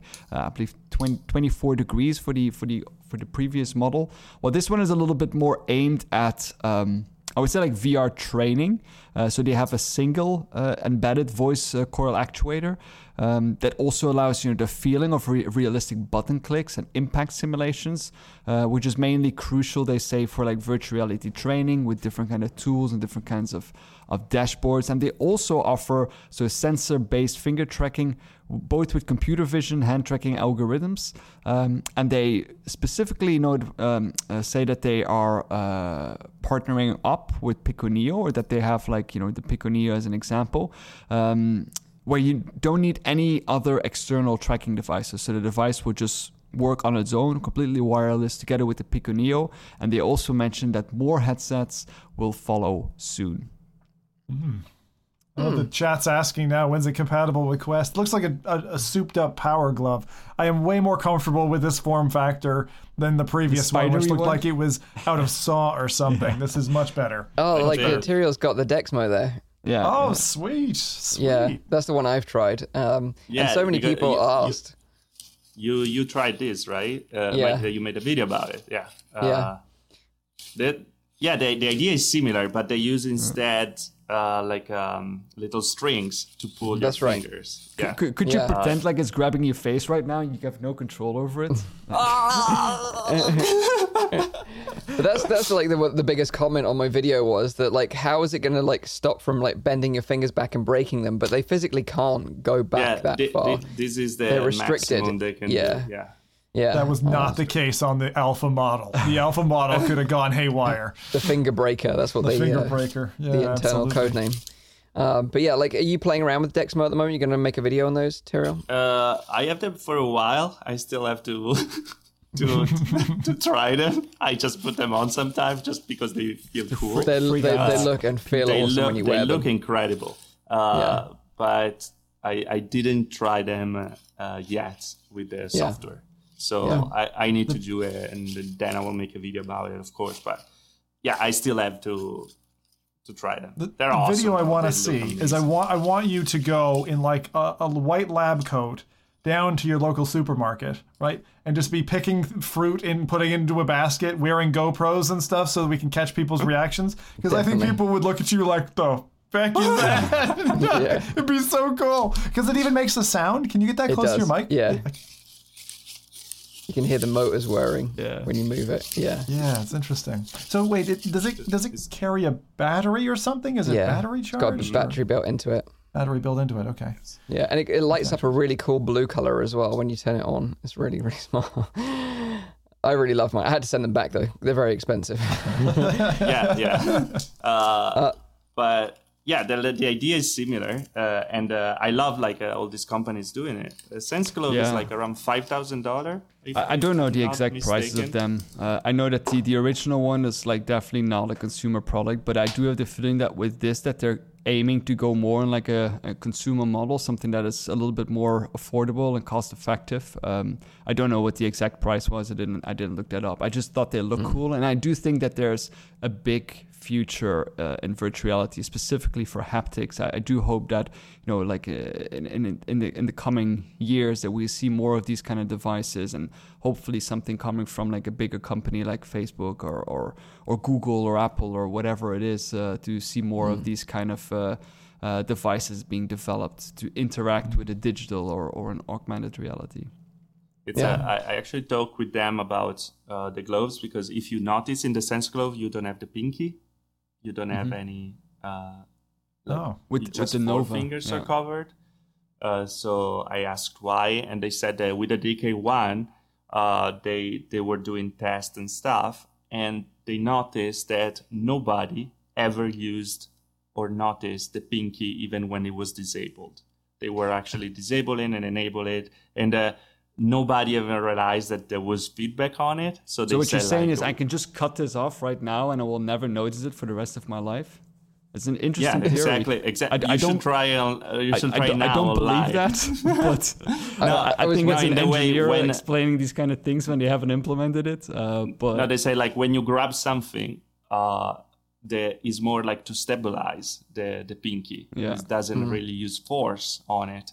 So they were saying nobody ever realized that it was off, and so it was easier to make it with just 4 fingers. I thought you was going to tell me that the whole dev team like broke all their pinky fingers off using their original prototype. Like in Assassin's Creed, like in the first one, they cut the finger to. What if you want to like order a beer? Like that, you can't do that with the Sense Gloves in virtual reality. Like you can't. Call me. Yeah.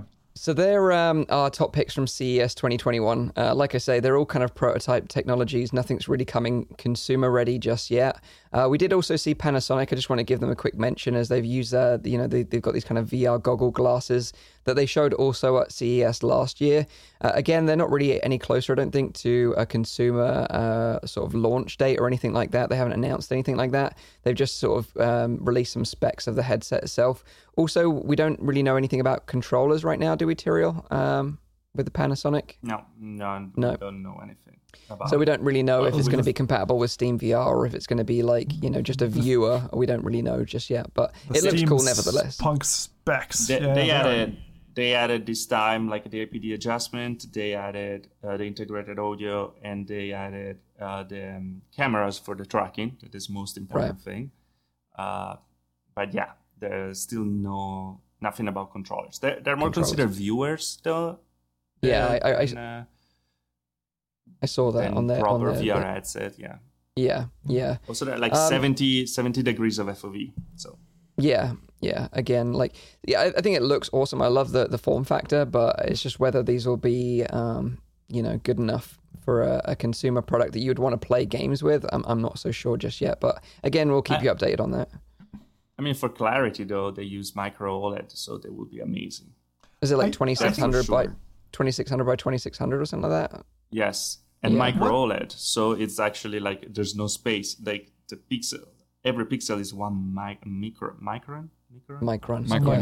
Yeah. Every pixel 1 micron. So there's no much distance between them. They look like something that you would use, like in the past, if you ever went to a museum, you had the option to do like an audio tape tour. I think that would be a perfect application for those glasses. In other words, they're not too involved with your face.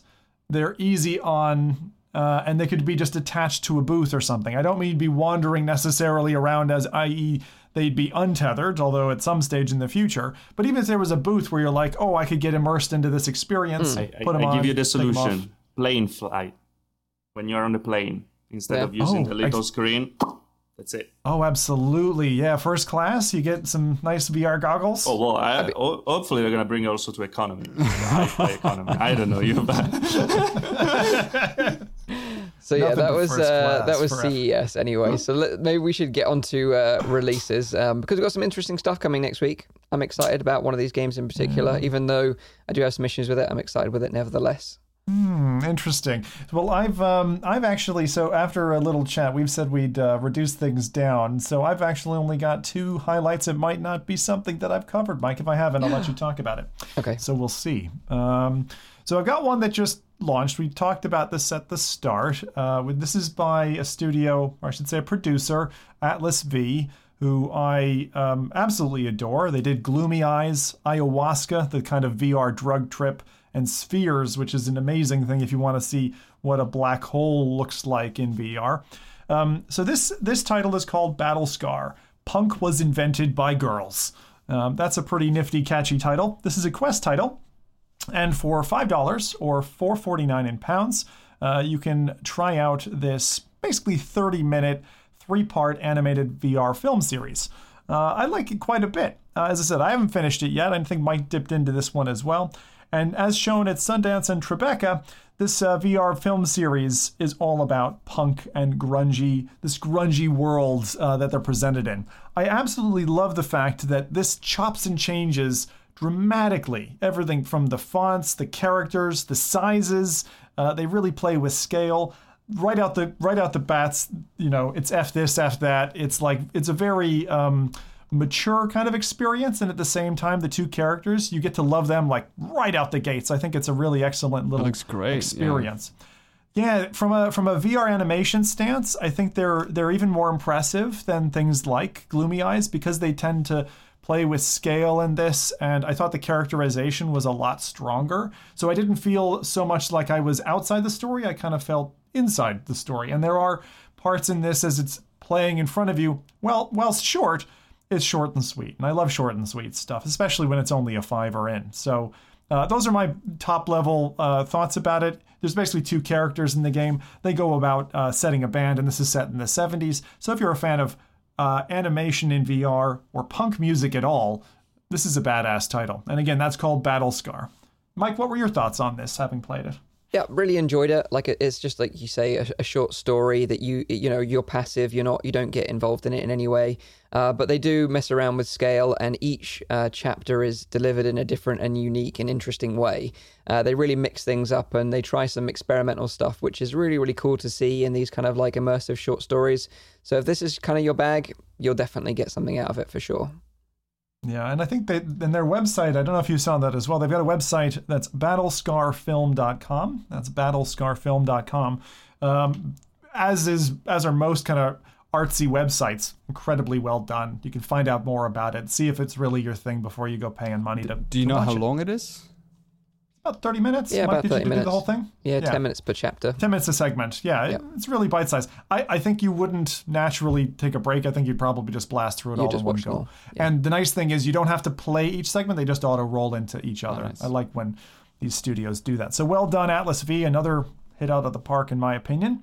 Next one up, if you want to garrote an old Italian woman, well then, hey, this is your thing.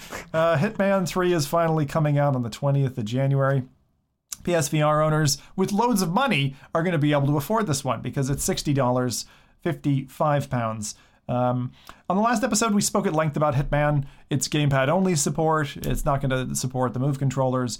The fact that it's on aging PSVR hardware. But if you're wanting a go at another classic IP in VR, and you've got cash to burn, then this is for you. So get your piano wiring, those poor AI people. But when the AI uprising comes, man, you're going to have hell to pay after slaughtering one after the other. So this is another fantastic title. It's from IO Interactive, and 20th of Jan is when that lands on PlayStation. I don't think that 60 is too much, though. You don't think that 60 is too much? It's a full game. It's 60 on every platform, and you also have access to the first one and the second one in VR as well. So, but they're not included. Yeah, so there's a clarification point there I was going to mention. Add them though, yes. You have to already own Hitman 1 and 2, in which case in this new engine you get them redone in the new version, or you have the option to buy them as DLC in the game. And I don't have the prices for that. I don't know if anyone else does. Yeah, no. So we don't know what the total package price is going to be. If you're buying the expensive edition, I'll call it, the extended edition of the game with extra features and stuff, it's about £75. I think it's about $80. So it's not cheap just for Hitman 3. So I think you're probably going to be pushing past $100 if you get all three of them. I think that Tyrell is right. I don't think that the pricing model is off. It's just because I guess that we approach this as a VR game, but this is not really like I would say like a VR game in a way per se. So I think that's maybe something to keep in mind. VR is kind of like a little bit more like slapped onto it. Yeah. Also, we've got a question from Hussein X who asks, "Is Hitman 3 on the Epic Store VR compatible?" And unfortunately not. The VR compatibility is just for PSVR, and also that's like backwards compatibility on PS5, and obviously native compatibility with PSVR on PS4 and PS4 Pro. So if you're interested in buying it on for PSVR, don't buy the PS5 version, buy the PS4 version, because that's compatible with VR, and also you get an upgrade for free to the enhanced PS5 version. That's just to make it easy. Yeah. Just to make it super crystal clear for you.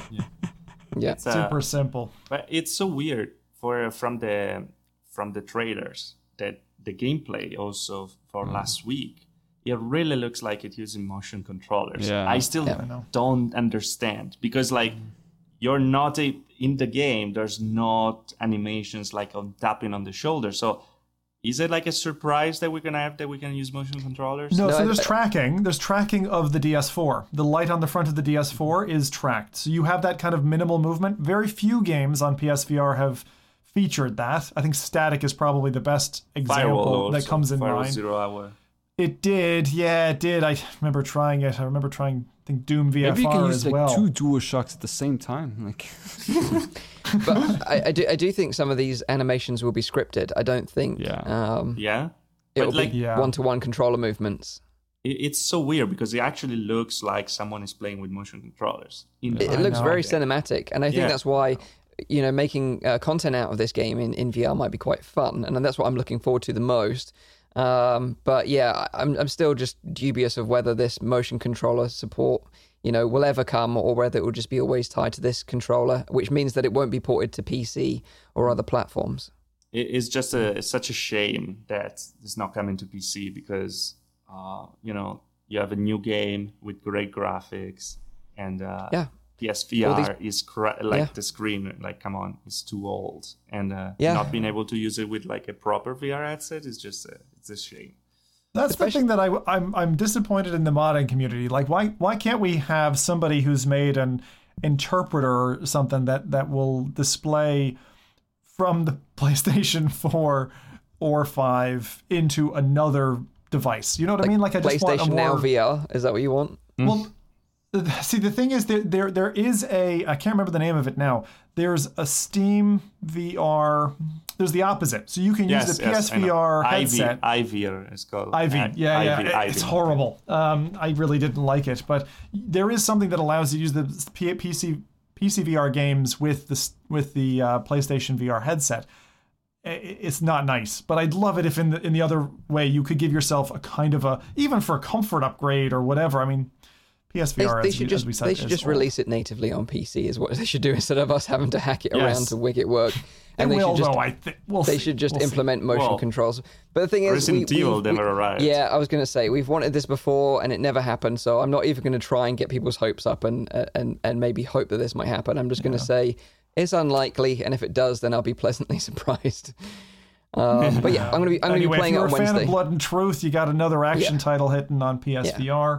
I do have 2 other things just to mention. I wanted to take my hat off for a moment to the name of a VR Steam bundle that I thought was absolutely just beautiful, which is Onwards into Super Hot Sunshine, which is a 3-way pack, of course, of Onward, Super Hot, and Arizona Sunshine. So you can get those together. It's not a great deal, but if you like guns, tactical animations, slow-mo cinematics, and zombies, then buy those 3 games, because all 3 of them are worth playing if you haven't seen them before. Not a great deal, but I like the title, so let's see.